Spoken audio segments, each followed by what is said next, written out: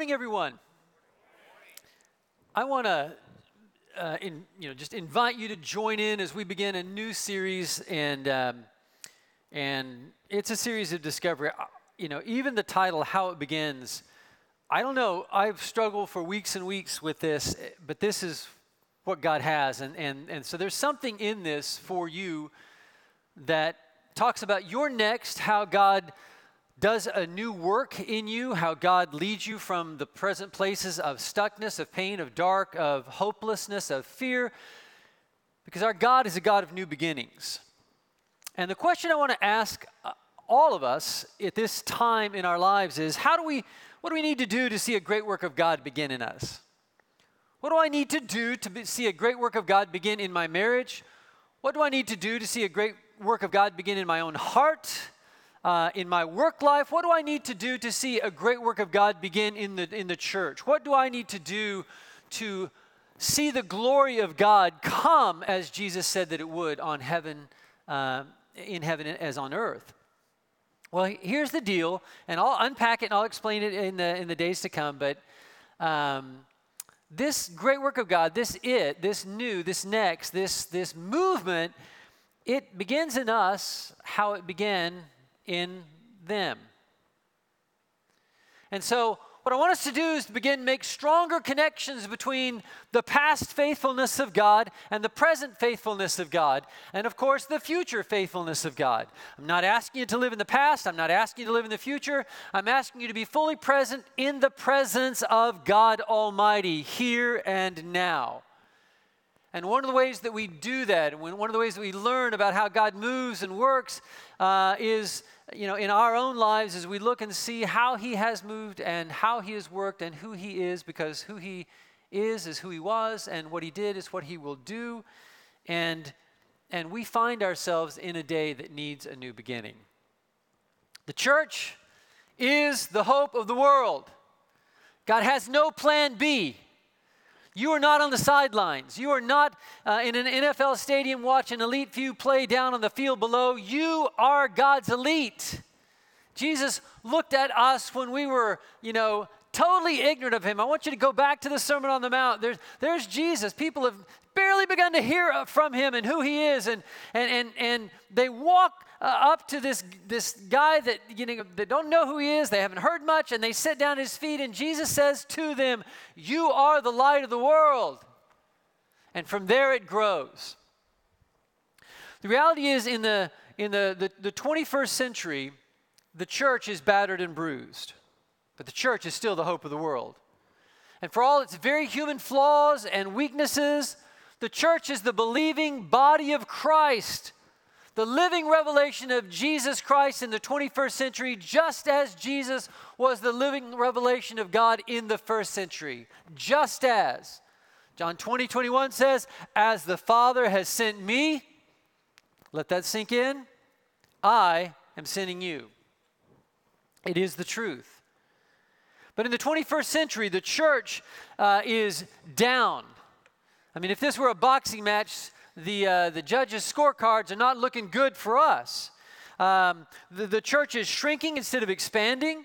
It is considered increasingly irrelevant instead of the source of all meaning.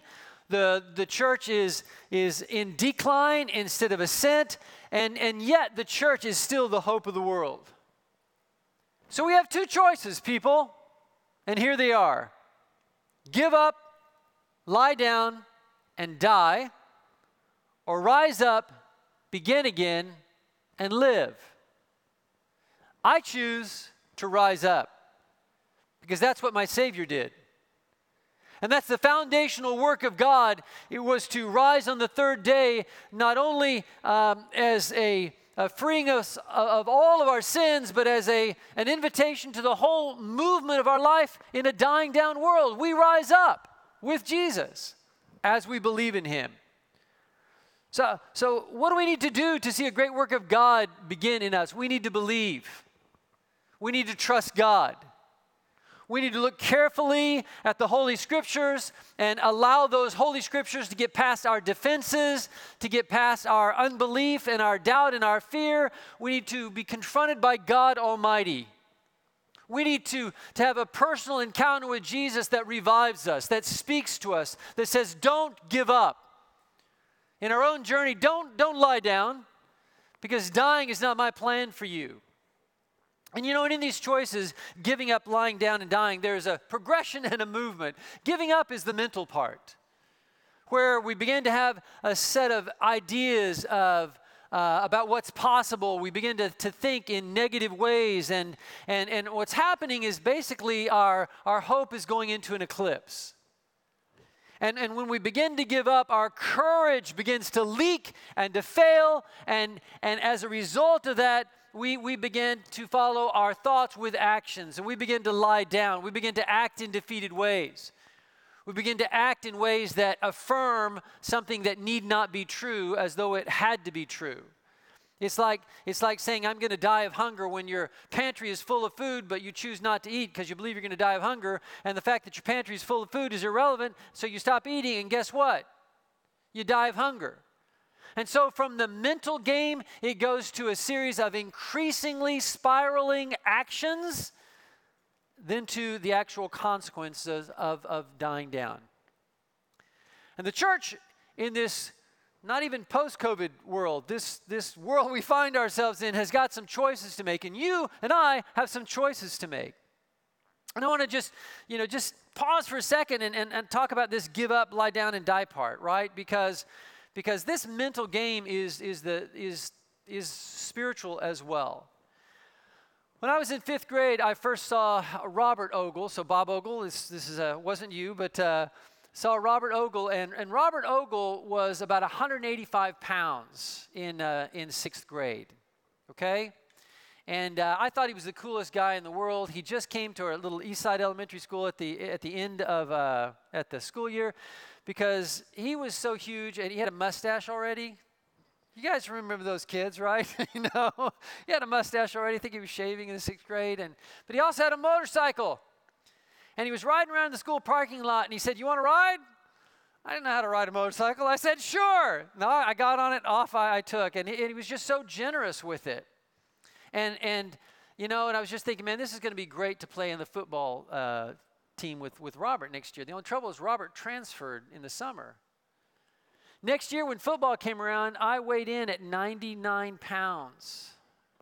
99. Amazing, fearsome pounds. And Robert had transferred to the school. We were playing in our first game. It's the kickoff. And we're receiving, and the ball's coming to us, and I'm supposed to block. I'm the left defensive end at this point. I'm on the left, and it's my home bench. So there's my people, and my coaches are right there. So all I'm thinking about, mental game, is I don't want to run into Robert. He's twice the size of anybody else on the field, literally. He's twice the size of any of the rest of us. So kickoff comes, the ball flies past, our guys catches it. They couldn't let it just run into the end zone. He catches it and starts running, and they start running my way, and I'm going, oh my goodness.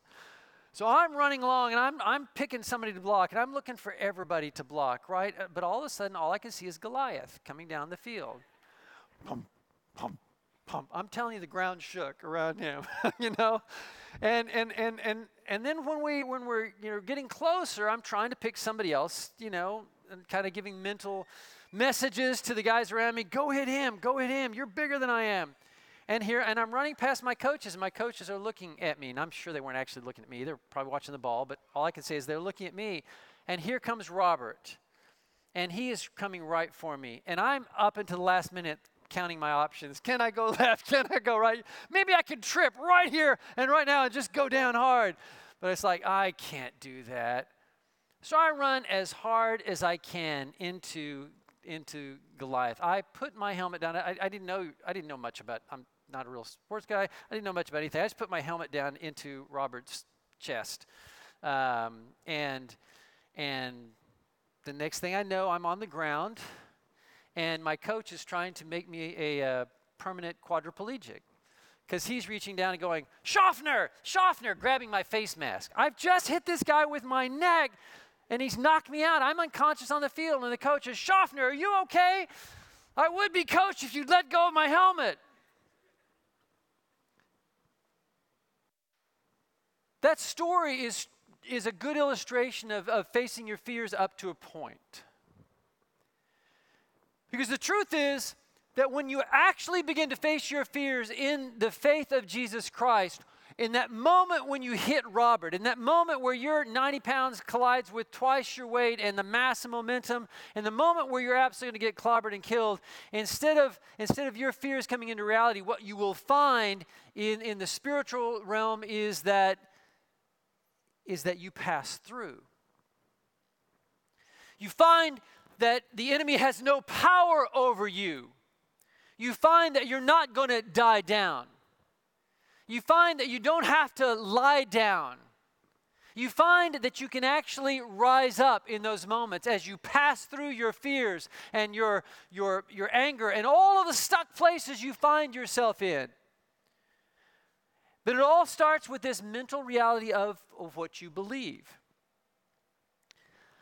There are people who believe that, they're beyond hope, they can't start again, that they will never see better days in their life, that they will never experience the glory of God in their life, that God will never use them, that they will never have the hope and the power and the love of God as a present reality in their life, that they will walk in darkness instead of light. And I'm telling you, none of those things are true unless you let them be.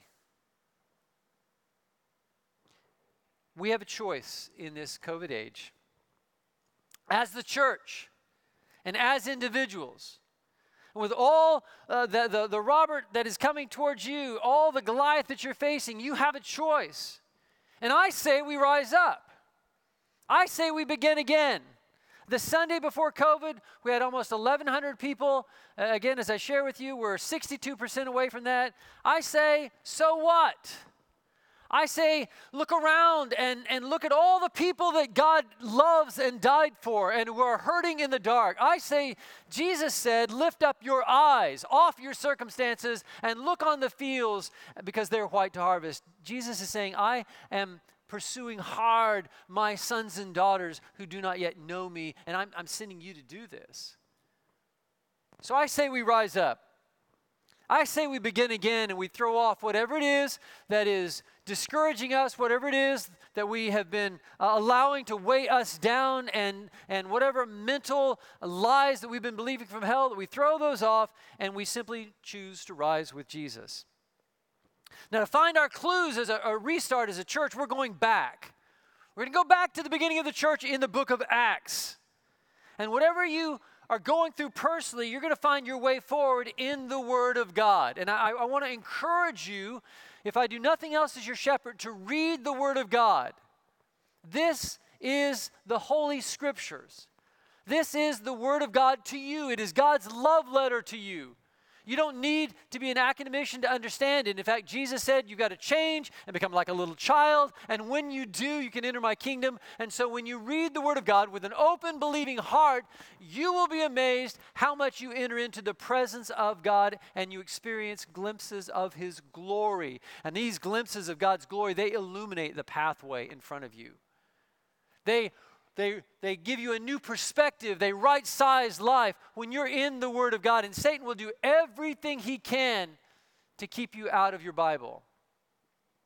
My first pastor used to say either sin will keep you out of the Bible or the Bible will keep you out of sin. And I would say the same thing is true. Either the insanity of hopelessness and fear will keep you from reading the Word of God, or the Word of God will keep you from the hopelessness and insanity of life in the dark. Whatever direction we need as a church to discover the power of God in the real world we live in, we will find in the Holy Scriptures. We read, we believe, we understand that it begins in us how it began in them. So how did it begin in them? How did these ordinary people experience the glory of God? How did these ordinary people encounter God and trust Him and then respond in their life in ways that have echoed through the centuries and impact us still? How did that happen?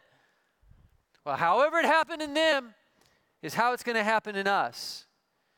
And the book of Acts records the transformation of the Jesus movement from an unknown carpenter in Galilee to a gathering of 12 and then 72 and 144. And then this movement that ended apparently on the cross when all the disciples were scattered, every one of them abandoning him.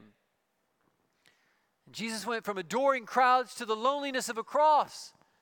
He went from Hosanna to crucify him. And at the cross, it all appeared hopeless. Like it was time to give up, lie down, and die to the dream. So, how then did 12 failed disciples go from that moment to a group of human beings willing to pay any price to share the message of Jesus with the whole Roman Empire? The book of Acts records this transformation of the Jesus movement from the defeat of the cross, the hiding in the upper room, behind locked doors on that day. It goes from that to this explosion of faith and the testimony of the glory of God, to people's lives being changed and transformed. It's the birth and the movement of the church out into the Roman world despite 2 centuries of persecution. These people were unstoppable. They believed what they believed. And they got to experience the glory of God in their lives. How did these scattered few become an anointed army driven by the love of God and anointed by the Spirit of God? Have you felt the Spirit of God in your life?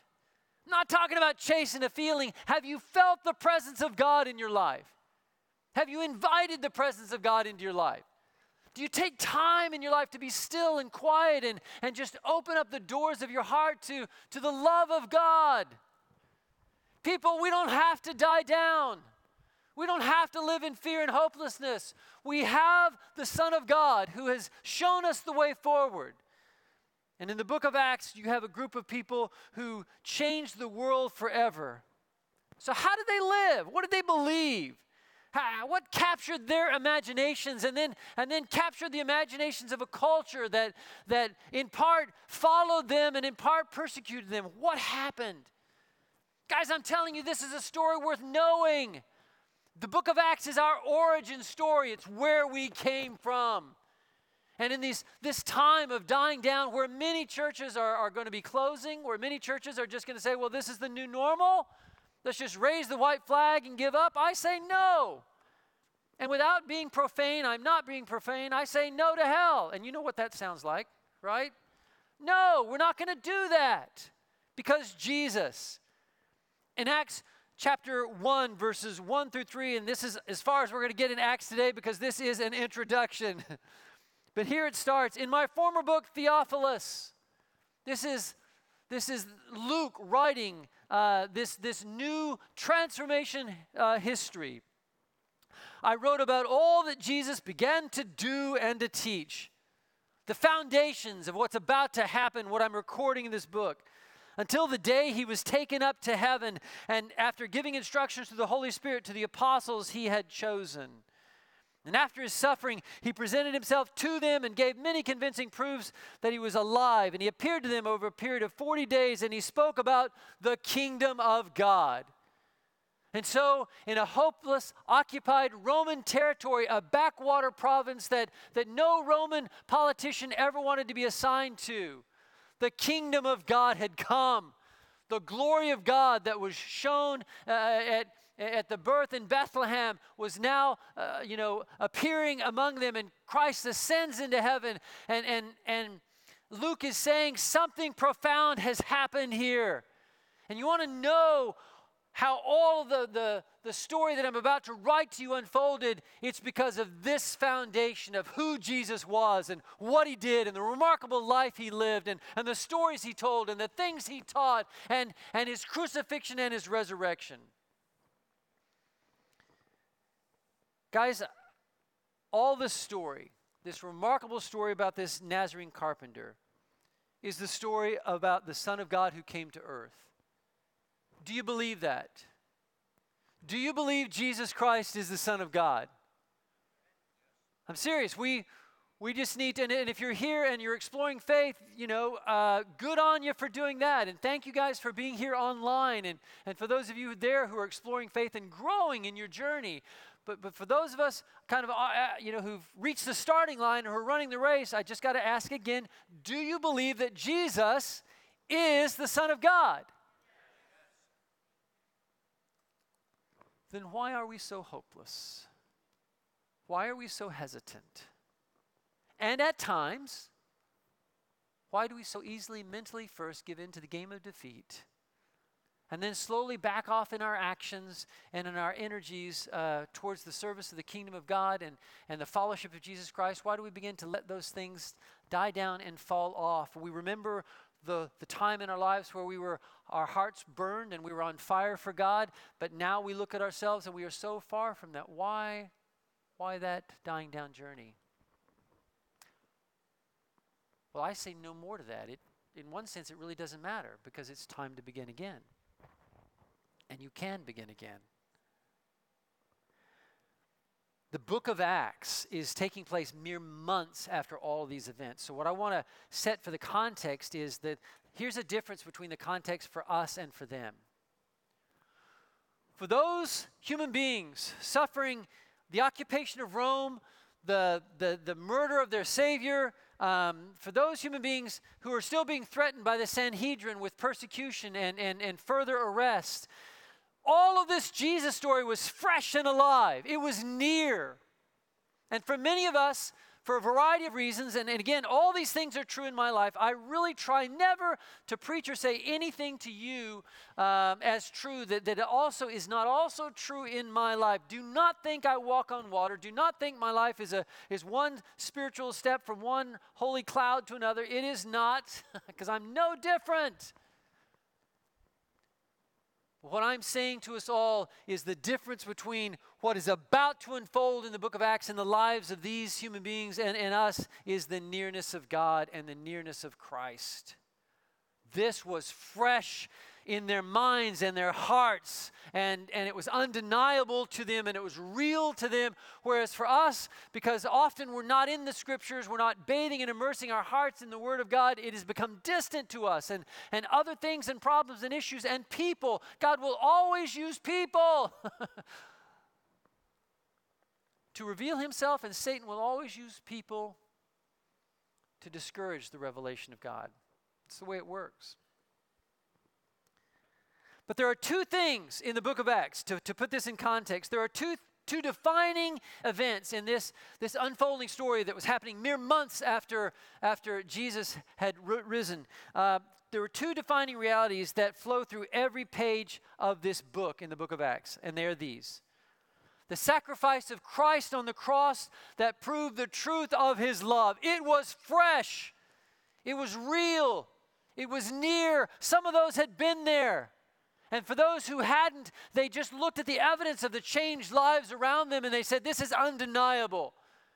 And the reality of the sacrifice of the Son of God and the demonstration of God's real love for them was intriguing. It was infectious. It was inspiring.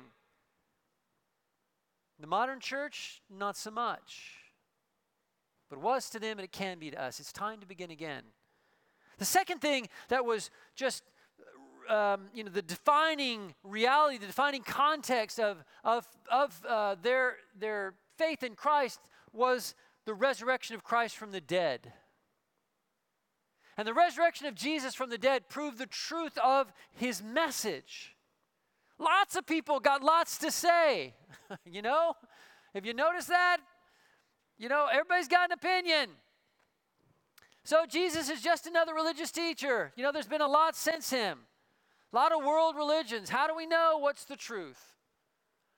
The resurrection of Jesus Christ. No other religious leader in human history has come back from the dead. Only Jesus.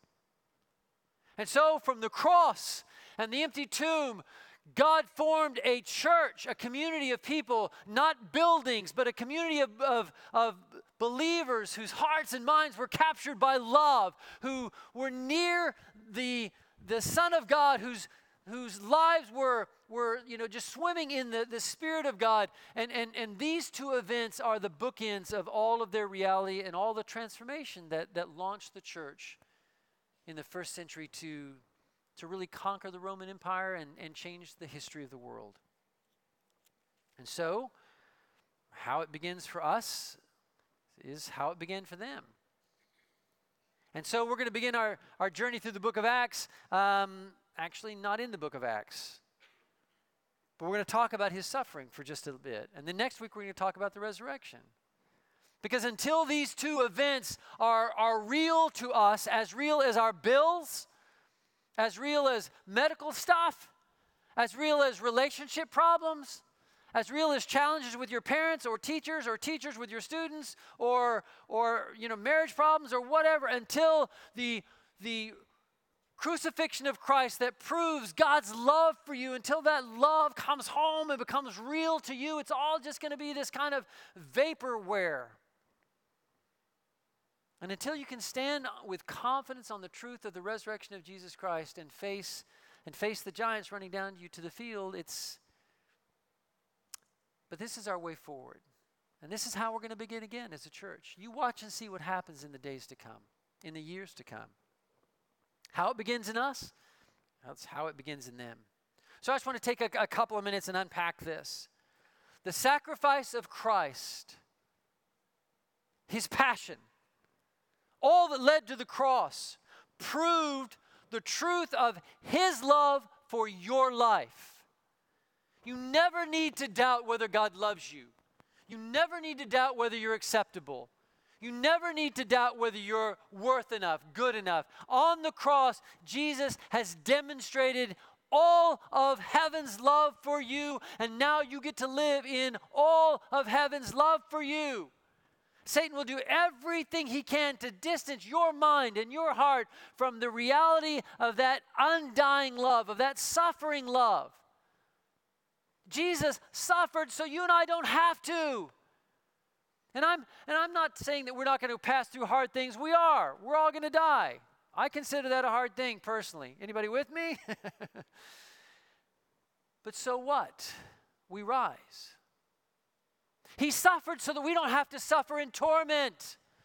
He suffered so that we don't have to live with this idea that I've got to be good enough to earn my way to heaven. You cannot do it, and it's arrogant of you to even think you can.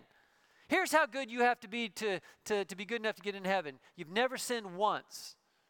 If you can pull that off, then you may have a shot. If you messed up in third grade or as a 4-year-old being rebellious to your parents, you're done for. But on the cross, the scripture says that Jesus has done it all for us. And the question behind life-changing salvation that becomes world-changing commitment and service is found in John chapter 13, verse 12. Do you understand what I've done for you? This is the question Jesus asked on the last night of his life before he washed his disciples' feet. And the scripture tells us, in that moment, in John chapter 13, verse 1, before the Passover celebration, Jesus knew that his hour had come to leave this world and return to the Father. He had loved his disciples during his ministry on earth, and now he showed them his love to the very end. An alternate translation, equally as good, is he now showed them the full extent of his love. These words were not merely for the washing of feet. That was a symbol for all that Jesus had done leading up to the ultimate thing that Jesus would do, and that is suffer for us on the cross. And so Jesus stands before the disciples, and he stands before you and I today in the midst of all of our confusion and our fears and our hurts and our pains. And he says, do you understand what I've done for you? Do you understand what I've done for you? Man, this is the glory of God. This is the love of God demonstrated for us all. He has loved us so beautifully and so well. He has taken away all the sins of our past. He has made the present filled with possibilities and hope. He's taken us from a dying down world to a rising up life. Do you understand what I've done for you? And I got to say, my most honest answer to that is yes and no. But I want to. I want to. 1 John 2:2 says, He is the atoning sacrifice for our sins, and not only for ours, but also for the sins of the whole world. Jesus has taken away every offense of ours and everything that would separate us, all the things that would shame you and make you stay away from God and hide like Adam and Eve in the garden. Jesus has paid for those in blood on the cross. All of the sins cast as far as the east is from the west. You are welcome into the arms of God. And the only thing that would keep you from that embrace is your fear. In Romans 5:8, the scripture says, but God demonstrated his love for us. And that while we were still sinners, Christ died for us. This isn't a theory. It isn't a theory. The sacrifice of Christ on the cross proved the truth of his love for your life. And this is the reality that absolutely launched the church in the book of Acts. Because they looked on the cross and they saw what love. At any moment, Jesus could have weaseled his way out of the cross before, when he's standing before Pilate or anybody else. He could have changed his words just enough to have avoided the cross. He did not. At any point on the cross, he could have changed his mind and called down legions of angels. One angel slew well over 100,000 soldiers in the Old Testament. One. Jesus said, I could call 144,000. Don't you know this? What was it that held him to the cross? It's not a cliche. The one who said it wasn't nails, it was his love for you. Jesus suffered so you and I don't have to. And right now, the way out of your suffering, your restart, your new beginning, how it will begin for you is how it began for them, is to believe in that love. I want to read to you a passage just in closing here that tells this passion story. It's found in John chapter 19, verses 16 through 21 and 28 through 37. Love is leading every step of this journey. So the soldiers took charge of Jesus. Did they really? Carrying his own cross, he went out to the place of the skull. Every step of that cross with a back torn apart, I honestly believe that Jesus Christ had, as the creator of the world, and the author of your faith in your life, I honestly believe Jesus had each one of us on his mind every step of the way, every agonizing breath as he lifted up on nailed feet to breathe. I truly believe Jesus Christ was thinking of you. And there they crucified him. The pain of the first nail going through his hand was only anticipation for the pain of the second. His feet tied, and the agony of his arms nailed is only anticipation of a nail going through the bones of his feet. The cries and screams of the human beings suffering around him are only more motivation and fuel for the fire of Jesus' desire to suffer for us so that no one has to suffer anymore.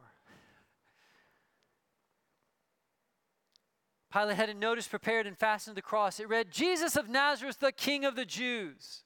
A truer statement never read. Many of the Jews read the sign and on the place where Jesus was crucified. The sign was written in Aramaic, Latin, and Greek, and the chief priests and the Jews protested to Pilate, do not write the King of the Jews, but this man claimed that he was the King of the Jews. And Pilate answered, what I have written, I have written. This was more than a passive-aggressive insult to them.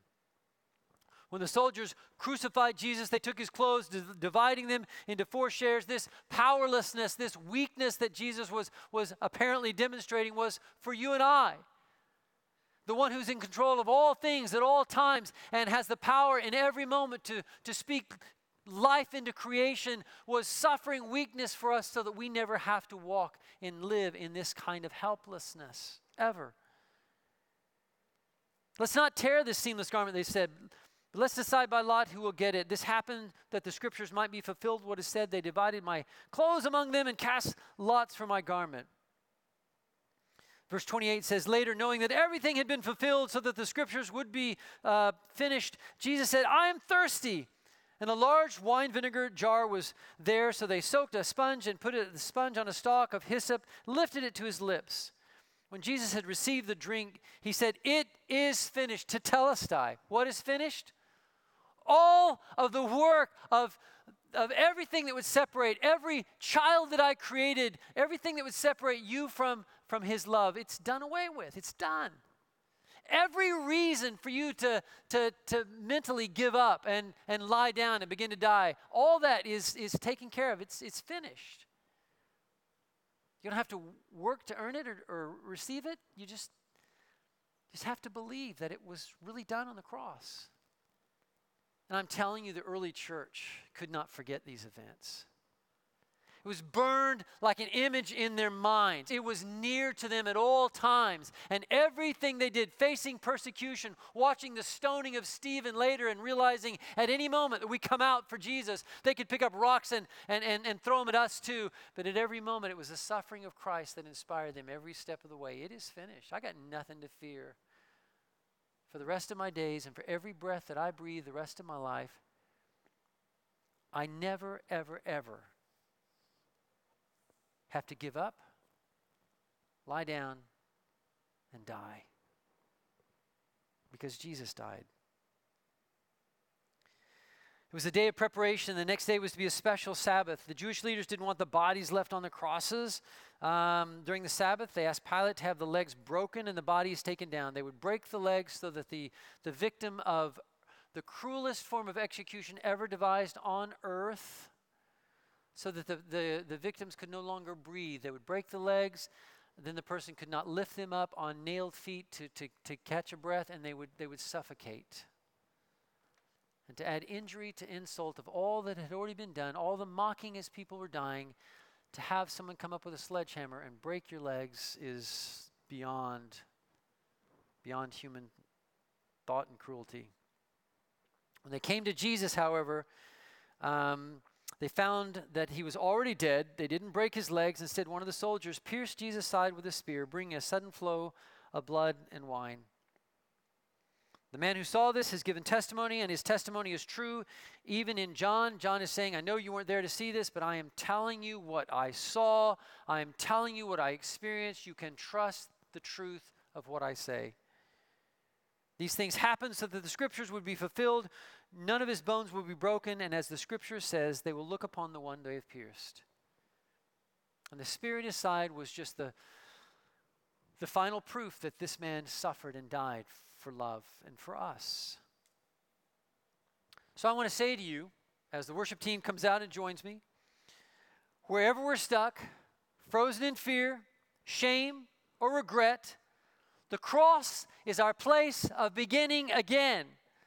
No greater statement of love has ever been lived than the cross for you. You don't have to doubt your worth. You don't have to doubt your significance. You don't have to prove it to other people. You don't have to try your whole life to gain the acceptance that maybe your parents didn't give.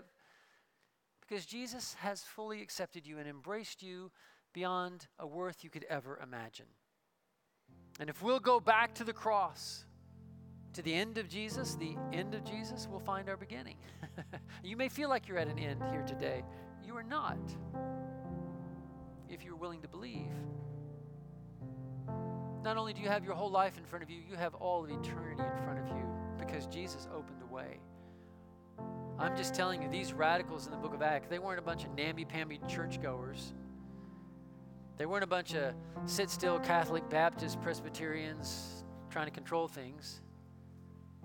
These were radical Christ followers in love with Jesus, and this love overflowed into their life, and they weren't too busy to serve him. Their life was serving him. The cross is the end of all of our dying down. It's the beginning of all of our rising up and living if we'll go there.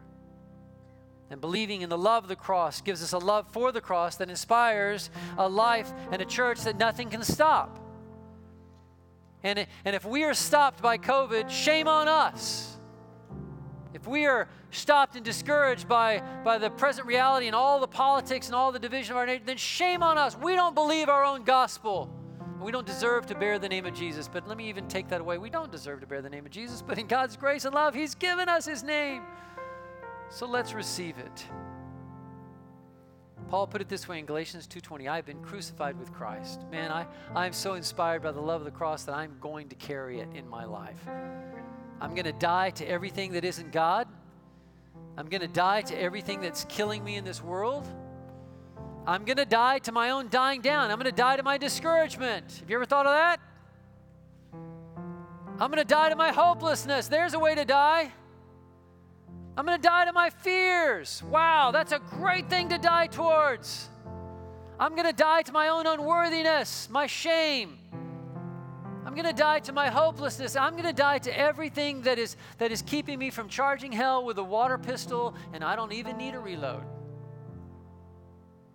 Because I've been crucified with Christ, and I no longer live, Paul said. And the life I live now, I live by faith in the Son of God who loved me and died for me and gave Himself for me.